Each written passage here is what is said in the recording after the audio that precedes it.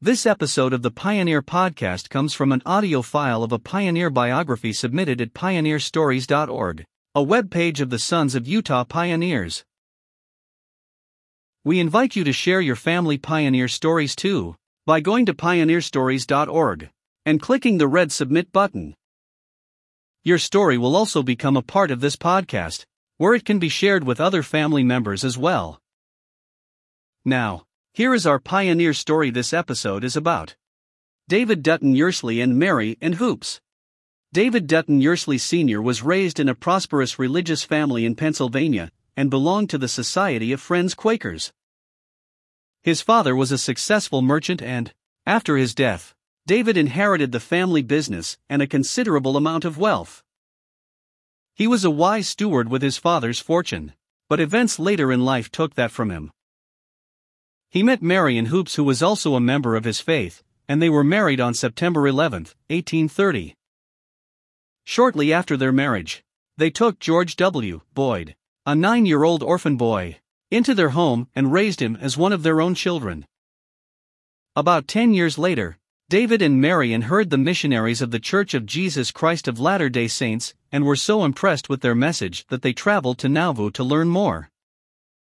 They met Joseph Smith, learned more about the church, and were convinced that he was truly a prophet. They returned home, sold their belongings and moved their family to Nauvoo, where they built a 3-story brick home which is still standing. It was the only 3-story home in Nauvoo. They also soon opened a mercantile store which was very successful. David bought $3,000 worth of stock in the Nauvoo house on February 6, 1841, which was 5 months before their baptism. David and Mary were baptized on July 22, 1841 by the prophet Joseph Smith. It was interesting to note that after the baptism, Joseph Smith took a swim out into the Mississippi and back. The new members, especially Mary Ann, were greatly surprised that a prophet would do such a deed right after performing the baptisms. Mary Ann was one of the women present at the organization of the First Relief Society by Joseph Smith. Though the YEARSLEYs were wealthy, they were humble and charitable. They received many requests for financial help from the prophet and from other members. Those requests were promptly honored and some were never repaid, but the YEARSLEYs never complained, nor did they tell their children of those problems. On one occasion, D. YEARSLEY was surprised by a company of the Nauvoo Legion that Joseph had sent to him with a request that he outfit all of them with a pair of boots with the promise that he would be repaid. He managed to do so, but some of the men had to settle for shoes that were not the right size.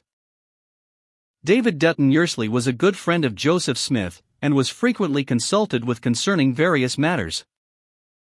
Joseph Smith appointed David as one of a committee of 5 men to go west into the Oregon Territory to scout out some land where the saints could live and worship without persecution. This never happened, however, because the prophet was martyred shortly after that and the men never made the trip. One record shows that David Dutton YEARSLEY entered into the new law of plural marriage in 1846 before being driven from Nauvoo, but the author has been unable at this point to find records of this family. The wife's name was Harriet Wollerton Dilworth Callflesh.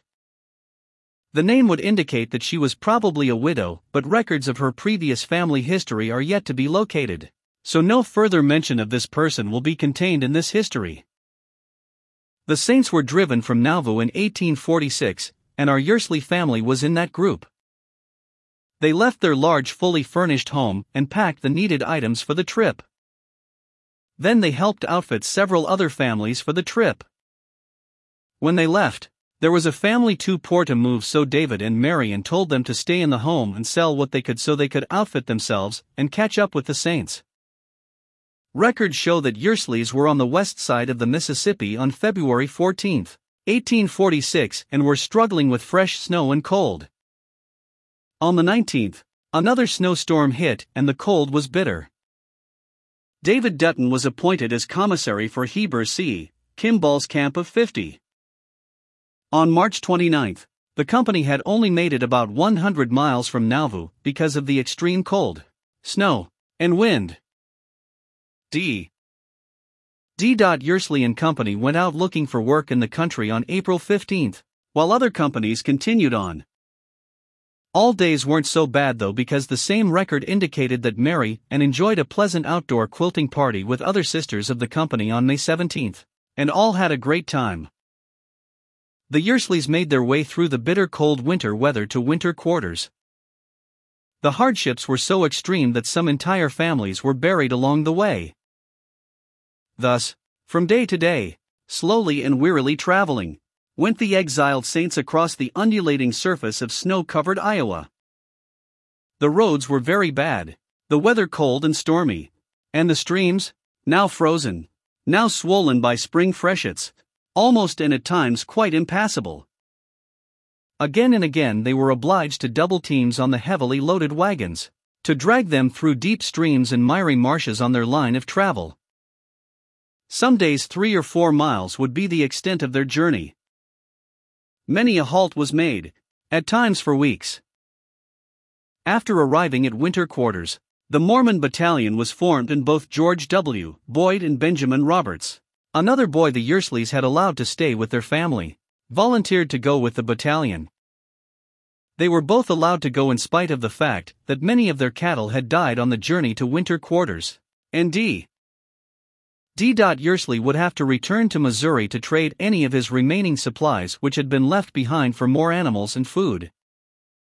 Before the Yearsleys left winter quarters, Benjamin Roberts was released from the battalion and he returned to the Yearsley family to help them across the plains.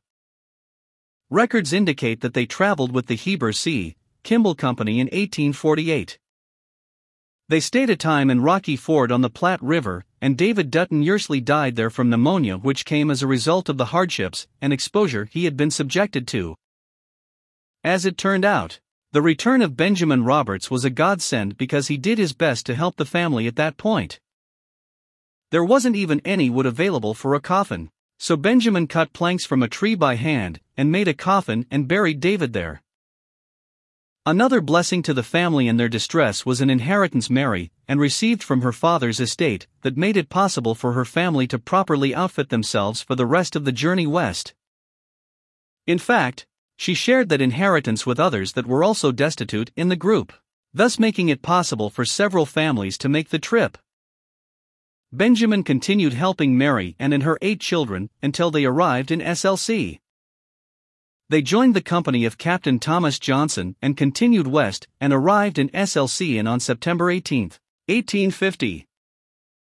In 1851, Marion moved with her children to Weber, now Ogden, and located along the Weber River. Her boys took the boxes off of the wagons and hauled timber from the mountains to build their first home there. In the meantime, the family planted the wagon boxes in the side of the hill for shelter. The home was built, and they lived there for 1 year before moving to North Willow Creek, now Willard. They again built a log cabin and began tilling the earth. In this new location, she met Alburn Allen and became his second wife. Because of this marriage, Alburn's son Rufus met Marion's daughter Lavinia, and they were married shortly after that. That would mean Rufus married his stepsister. As Marion aged, she retained all of her faculties but became hard of hearing. The photo clip shown here shows her in her latter years and was obtained from the DUP office in Salt Lake City, Utah. She died while at the home of her granddaughter because her clothing caught on fire while the family was away. She was 93 years old. That isn't remarkable in today's world, but in her world that was phenomenal. The legacy of David Dutton Yearsley and Mary and Hoops is a trail of hope, faith, and charity. This fine couple shared what they had when they had much and when they had little. Though they endured hardships that one can't imagine, their faith never wavered and they were admired by many then and now. Thanks for listening. If you would like access to more content and information about our pioneer history, join us at u.p.online.org, the online community of the Sons of Utah Pioneers. That's suponline.org.